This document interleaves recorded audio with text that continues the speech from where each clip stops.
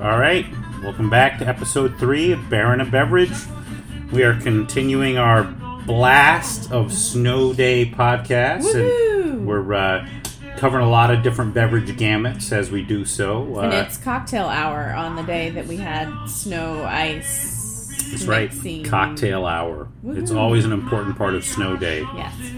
And also, you know, what's a great Snow Day tradition if you're out shoveling snow, or in today's case, a lot of slush, is to come in and have a beer. Or yes. as one of our friends, Gene, suggested, going out last night and putting beers out and letting the snow cover them, and then having a treasure hunt when you went out to shovel. Although I think if we had done that, beers, A, would not have gotten very cold. No. B, someone would have seen the treasure and taken off with it had we left it out overnight. That's true. The slush snow compact was only about 3 or 4 inches high at its peak here in the city. So glad we didn't do that. Me too. But also with our goal of this snow day to not go out to the grocery store. There's your path with people in these parts getting with milk, bread, toilet paper, maybe eggs, celery. Celery. Yeah, I remember last year. The last blizzard, the stores ran out of celery. Because people were making soup. I guess, or they just celery with peanut butter and raisins. Ants on a log. Yeah. Anyway. Because kids. What are you going to do with them when they're in the snow? Anyway, what do I know? Because it's not like we have kids. Feed them ice cream. That's what I would do. Oh boy, there you go. So anyway, on the beer, which, I was going to just come right in from shoveling and have beer, but as Paige pointed out, I was correct. The bouquets coming off my body would have interfered with the proper review of said beverages.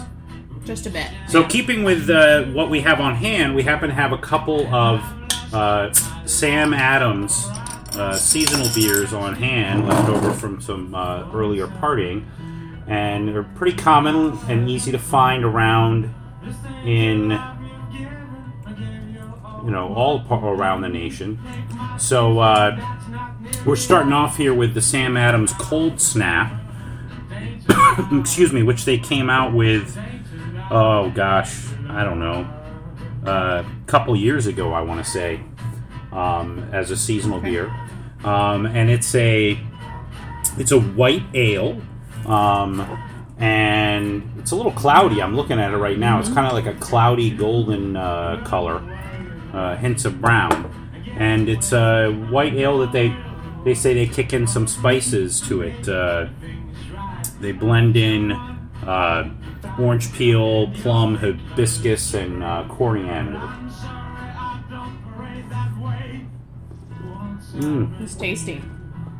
Yeah, it's creamy. Mm-hmm. Definitely get the creaminess on the palate in this. Mm-hmm. It's almost like, and there's malt. The malt kicks in on the finish. I get that too. Yep. I can taste the spice for sure. Yeah? Yeah. The orange peel in particular. It reminds me of a Blue Moon. I was going to say it's kind of like an adult Blue Moon. Yeah, you could throw... I might throw an orange in there. Or a winter's Blue Moon, as opposed to like Blue Moon. I know a lot of people enjoy that when we go to the ball games in the summer. Like me. Like you, yes.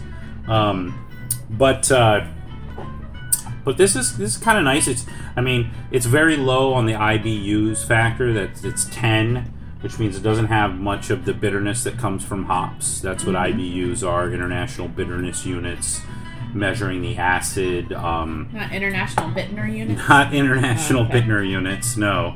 But it measures the isohumalone level. What's that? It's the isohumalone. It's parts per million of that isohumalone, which is the acid that comes from hops. And that's what the IBUs are measuring. So if there's a lot of isohumalones... Parts per million, you'll have a higher IBU rating. That's what I don't like. Right. Okay. Well, it's not necessarily, because you can... that's just measuring the bitterness that comes from...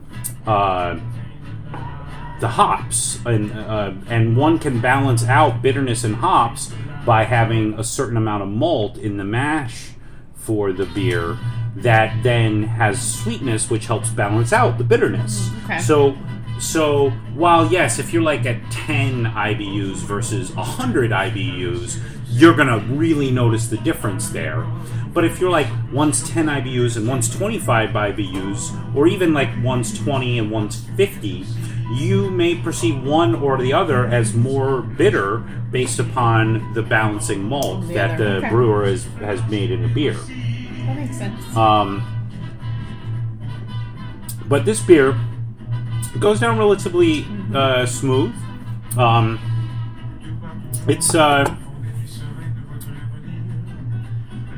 It's got a pleasant finish. I really like it. I like it too. If you are an IPA person or a hoppy beer person, this is not necessarily a beer for you because, again, we mentioned extremely low IBUs and the malt factor on the palate. So, but if you are a lager, non-IPA person, you would probably like it. Right. Or if you're looking to broaden your lager horizons. Right, and I know there are some people who they think I only like lighter beers and I only like lagers or pilsners, and then they get turned off by anything that has ale in the name, because technically this is a wheat ale. Right. And so they shouldn't necessarily, because there are many different types of ales, as this beer shows. Yep. And the more you taste, the more you'll know what you like and don't like. That's right. I mean, these are not expensive beers either, so... No. All right, I'm going to finish this so we can move on to the second beer. I think I was ahead of you. It's because your husband, as usual, was being very verbose and gabby. Fair enough. So the second beer is Sam Adams seasonal beer called... It just came out this year, called Hopscape. Okay. Now... You're already, I know, because Hopscape is in it going, oh, great, Hopscape. I hate hops. I hate those IBUs that we were talking about. But it only has a 30 IBU rating, so it's not that much higher than the other one.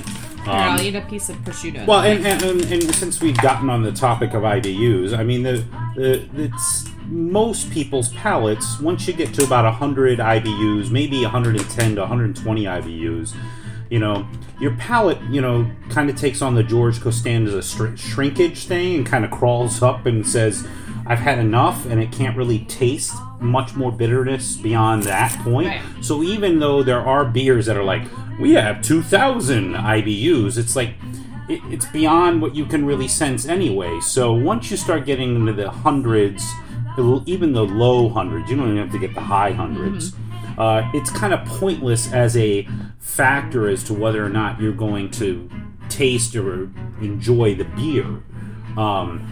So it's really about 120 and below that it's a gradient factor. And again, it's in balance with the other things that are in the beer. And so go ahead before I tell you what's in this beer, and you've already got your negative connotation from the word hop they in marketed it that way, so... No, it says a wheat ale, another wheat ale, brewed with West Coast hops. Okay.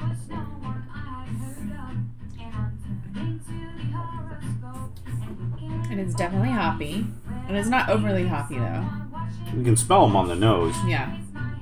Nice, really nice citrus on the nose. It probably and helped a little, that and I had a little, some prosciutto before. Bacon always helps. And Right. no, and it's got a little pininess on the nose too, which if you are an IPA drinker, you're going to recognize and be like, oh, that's kind of nice. But on the palate, definitely has creaminess you wouldn't get on your pale ales, double or IPAs or imperial or otherwise. It's got a nice creaminess from the wheat. The hops are there, but they kind of just come in at the end. Yeah. They're not really in the mid palate. It's just after you've swallowed that you start to get the bitterness of the hops creeping up on the sides of your tongue. So I know you're not a hoppy beer person, Paige, but I mean, I would drink this. Like, if we were snowed in and this was the only thing here, I would drink it. But you wouldn't drink, say, I don't know, I'm just going to throw something out there. You wouldn't drink... like a Dogfish Head 60 minute. 60 minute? You wouldn't drink that if that was the only beer we I'd had. just have water. Or wine. If we had no booze, I might drink it. But if I were in a beer mood and that was the only beer we had, then no.